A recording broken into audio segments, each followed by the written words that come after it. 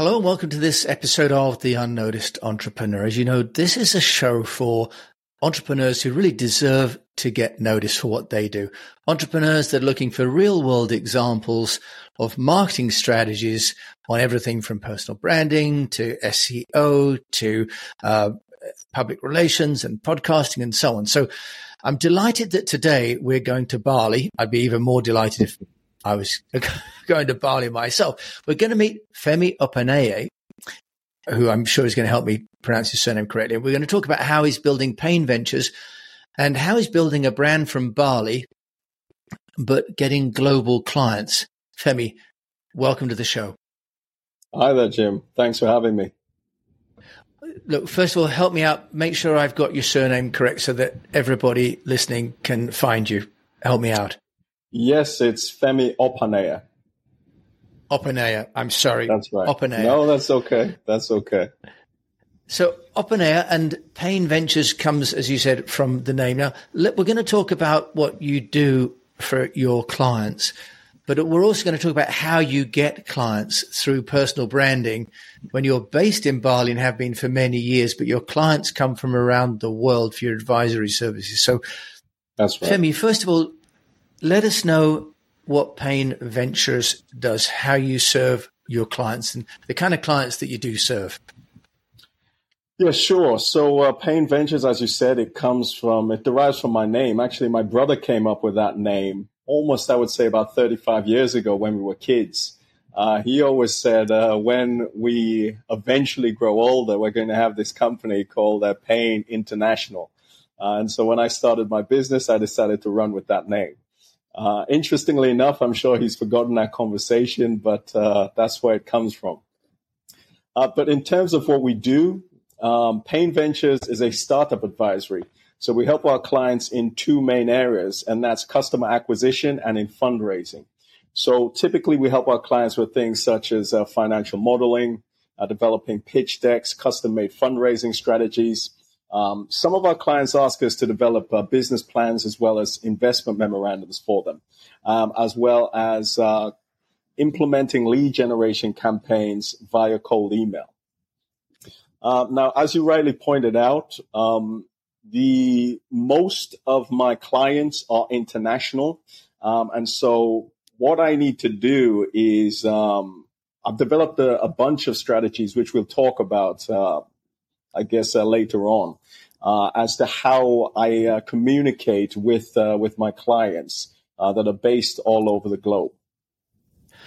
That would be great. I'm sharing for those people that are listening, I'm sharing Femi's website, which is painventures.com. And on there, he's got fueling startup growth and fundraising. And you say that you're founders, not designers and not marketeers. But you have a background originally in law and then in banking, Femi. So where did you see the opportunity to create this really advisory service for startups? Yes, I would say that, and the reason that we position ourselves this way is that a lot of people in this space are actually, a lot of them are designers, a lot of them are in marketing. And a lot of people come to us and they're expecting people that are specialists in these areas, although I don't understand why, because it's actually very important to understand who is reading this documentation. And most of these documents are actually prepared for investors. So if I'm a small business, so a startup, and I'm in the early stage phase, what I actually require is, let's say I want to raise capital from an angel, is that they're going to ask you for two documents, and those are a financial model and a pitch deck. Now, you don't want to go to a marketer or designer for these documents, because actually the document, whilst the document might look good, and they might select the right shade of magenta, the actual angel investor doesn't care about that. What they care about is getting a return on their investment, and that's really what we do. Is helping clients to understand how to position their startup properly, and that is, I guess, from a sales and marketing perspective, but also to speak to the actual investors or to speak to their clients so that they can actually sell their product or service effectively. So Femi, when you say there needs to be a pitch deck, but also a business model, most of us are familiar with a pitch deck. What goes into a successful business model illustration or presentation? Yep. So it's a financial model and a pitch deck. So an investor might ask you. Typically, they'll ask you for a 5-year financial model or a 3-year financial model, and essentially they want to know how you're going to how the business generates income over a 5-year period. Now, look, at such an early stage, it's damn near impossible to predict how this is going to happen. But they need some kind of idea of how they're going to get their money back. And that's essentially what a financial model does. And whereas the pitch deck, I would describe this as a visual representation of the business. So maybe a visual representation of a business plan. So this is the problem that is at hand. This is the solution that we come up with. This is our particular product or service. This is what the market looks like. This is what our team looks like. So essentially, you can think about it as us being like a matchmaker or dating expert. So we are saying to them, hey, this is what your future or potential partner is looking for. So this is how you need to present yourself to them. And another thing that I want to add as well is that developing and growing a successful startup is a 7 to 10 year commitment.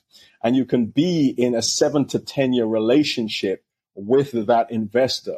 So you need to present yourself the right way in order to find the right partner so that you can have the right relationship with them. And that's essentially what we are.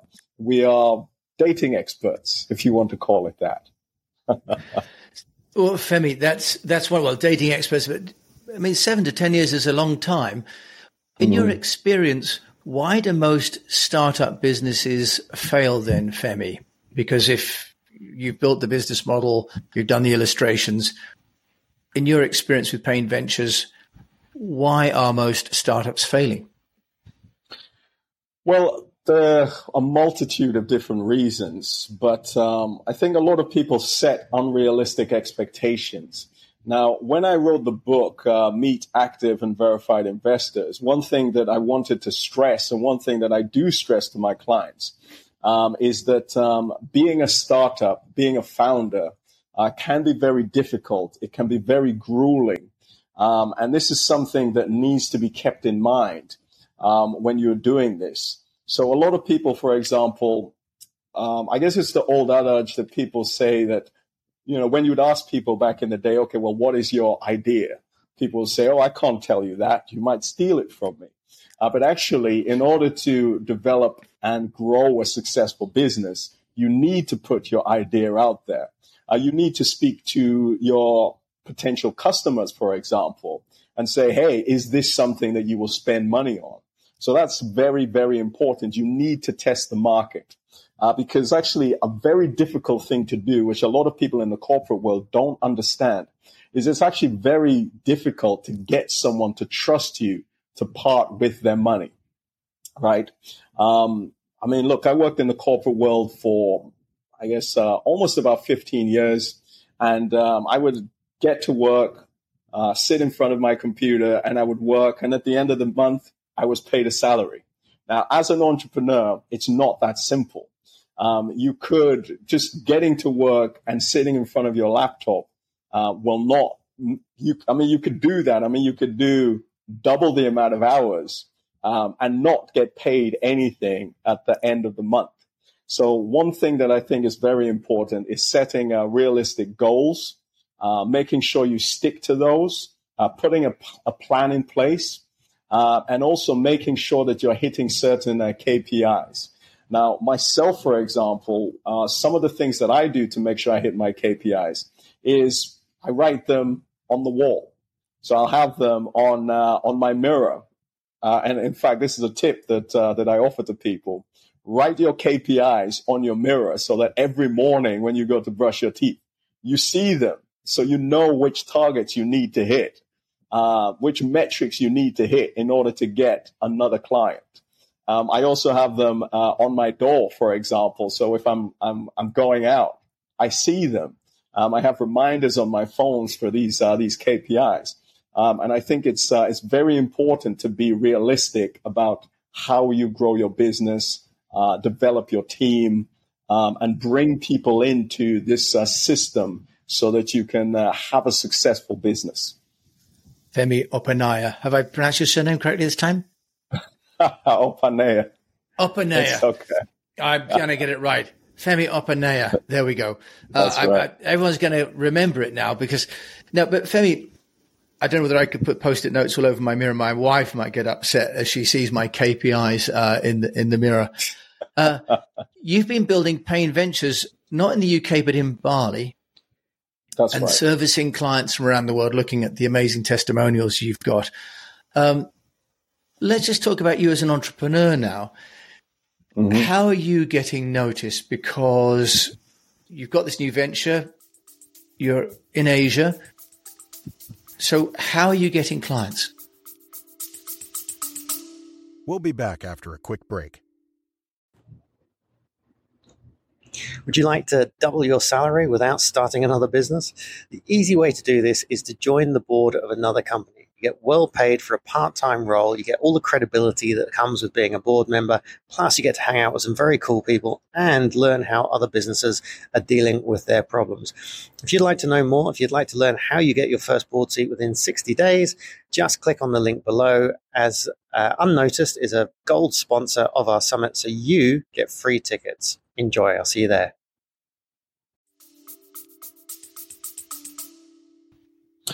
Yeah, so I mean, look, I'm single, so it's easy for me to put all of these Post-it notes up. There's no one to complain. I mean, people come to my apartment, they think, okay, he's weird, but it may be why you're still single. I don't know whether I should break that to you, but any woman's like, oh, okay. it may be. Thanks for the tip. Yeah, that one's for free. That's on the house. I appreciate it.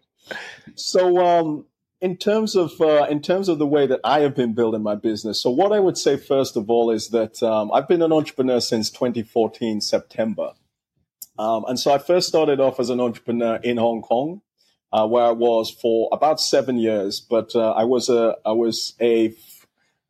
entrepreneur there for 3 years.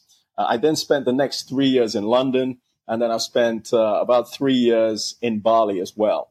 So that's Hong Kong, London, and Bali that I've been working on as an entrepreneur. And all of my clients have typically been international clients. Now, at the moment, the visa that I have means that I need to, even though I'm based here, I have to work online. So it's incumbent on me to work that much harder to get my clients. Now, the reason I say that is that it's easy to build rapport. It's easy to build trust when you can meet someone physically in person, right? I mean, you can shake their hand. You can get a feel for who they are. People talk about a vibration. So a vibe. Okay, I get a good vibe from this person. It's a lot more difficult to do that when you don't meet people. And so there's a number of strategies that I've had to adopt. Now I'm 43, right? So I didn't grow up in the era of TikTok and IG and all of these other forms of social media. But I've had to start adopting them and learning about these strategies so that I can use them to develop my client base. So one of the things that I started as well is my YouTube channel. Now, actually, I enjoy using YouTube. And the reason I love YouTube is that you can be creative on the platform, right? So I can showcase my personality, but I can also talk about serious topics on the platform. Now, I have to say, in starting some of this, I have ventured into the realm of clickbait. But utilizing these strategies that allows my creativity to come through, because that's one thing that I wasn't afforded in the corporate world. I wasn't able to be creative, but I'm able to be more creative on YouTube, on these forms of social media. I'm also creating, it's also free content that I'm giving out to my clients, educational material. I've also developed a book, an ebook, which we talked about earlier. So this is another asset. And the reason I call them assets is that this is something that Daniel Priestley talks about. So he talks about creating 24 different assets, which is a lot. But these are my different assets. Another thing is also being on these on podcasts and being published in business publications. Femi, I notice, for example, with your YouTube, that it doesn't look corporate, doesn't look ex-HSBC, No. ex-lawyer. No. What risks are you taking with that branding strategy? Because people may not take you seriously if they see, the Elon Musks and the Nazi and as you say, clickbait. Do you think what's been the response and what risks are you taking with that strategy? Well, actually, that one specifically is true. Unfortunately, but it wasn't Elon Musk himself. It was his Tesla factory. And some of these Nazi swastikas were actually on the walls in his factory. And if you watch the video, I was actually extremely surprised that this kind of thing can be associated with Tesla. I would say that in becoming an entrepreneur, you're afforded the ability to let your personality shine. And I believe that is very important. Whereas when you work for a company, particularly a multinational, a public company, you have to wear a dark suit, a light tie, and a light shirt and a dark tie. I was that guy. But actually, I used to wear pink shirts, and I would wear pink shirts, pink ties. I would wear red socks. So that was my way to showcase my personality. But these days, I let my creativity flow through even more, because I believe that actually I was always a creative type of person. But because my father is a doctor, and I was raised to move towards that way, right? Most of my family are doctors and lawyers. So I was moved into, okay, this is what you want to do, or this is what you should be doing. But I think creativity is a great outlet. Now, to answer your question specifically, I haven't gotten any pushback yet, but I'm sure it's coming the more I put myself out there. But Femi, it's plainly working for you because you're getting leads, and you're able to sustain yourself in Bali, working with clients worldwide, which sounds like a dream solution for many people. If there's a mistake that you feel that you've made, or something that you feel you wouldn't want to do again, in terms of getting noticed, what would that be, Femi? Yeah, sure. So the book that I'd highly recommend is Key Person of Influence by Daniel Priestley. Now, I wish I had learned about that earlier. So letting my personality shine through. Because one of the mistakes that I made was, okay, look, I'm going to be this corporate person because I've been trained to be that way. That's all I know. And being trained as a lawyer in the UK, it is an extremely conservative. I mean, it's changed a lot now, but it's a very conservative profession. And working in these law firms that I worked in, everyone was told to be conservative. And even these days, I mean, people tell me as well. So the other day I went on a podcast and someone said to me, hey, you're not going to wear a shirt? And I said, no, I'm going to wear this T-shirt. So people feel that, okay, you're having a business, you're at the forefront of that business. And so therefore you should be this particular way. But I wish I had let my personality shine through. And what I would say to people is that, look, if people don't want to work with you, they don't have to. And not everyone is going to like you. Humanize your business, and I believe you will find your tribe. Femi, that sounds fantastic. And, my final question is always, if there's one piece of advice that you give my fellow unnoticed entrepreneurs, what would that be? Or have I already teased that out of you, do you think? Is there one thing you'd like to give us as an entrepreneur to another? Yeah, absolutely. I would say that, showcasing your personality more is very important. But another thing I would say is also be very conscious of your health. I think that is very, very important. I mean, look, I'm 43, and I've always been very fit. And recently I've had some health issues. So high blood pressure. Last year I ruptured my Achilles tendon. And so I'm coming back from all of those things. And so over time, I thought, it's not that important. I'm going to focus on my business. But neglecting your health is something that you will regret.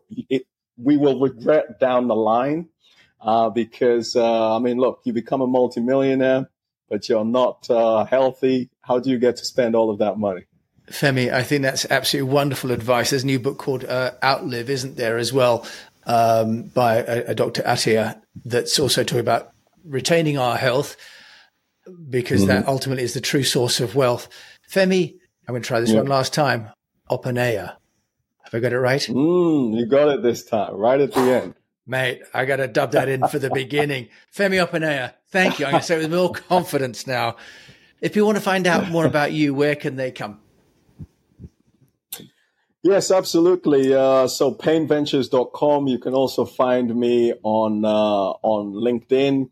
I encourage you to connect with me. I accept all connection requests. I have a link tree as well. My YouTube channel. I have my book as well. You can connect with me via that. So just Google my name, and you'll find me. Okay, that's perfect. We're glad we found you. So thanks for gracing us with the presence from the warmth of Bali. Femi, thank you so much for joining me on The Unnoticed Entrepreneur today. Thank you for having me. Well, it's been a pleasure, hasn't it? I mean, Bali is such a beautiful place, and more international entrepreneurs are basing themselves there as well and building global businesses and personal brands from Bali. Sounds like an amazing life story as well. So if you've enjoyed this, if you decide to come to Bali, then please let me know. I'll be glad to entertain you. Well, we can all go around to your house and look at the little post-it notes on your mirror, Philly. Absolutely. I mean, I'm sure a woman will have snapped you up well before we get there. So thanks for listening to this episode of The Unnoticed Entrepreneur, where we really try and find true stories from real entrepreneurs, sharing how they're building their brands and their businesses without big budgets, but with creativity and with tools and with determination. So I hope you've enjoyed this show. If I can ask you to please rate and review this on your player, that'd be really helpful. And do follow the show. I don't want you to miss another episode, because we've got great guests like Femi lined up all the way through to Christmas, in fact. And there are over 750 episodes of this podcast if you have some spare time on a long flight to go and see Femi in Bali. My name's Jim James, joining you from sunny Wiltshire. Thank you for joining me. Thanks, and keep on communicating. And stop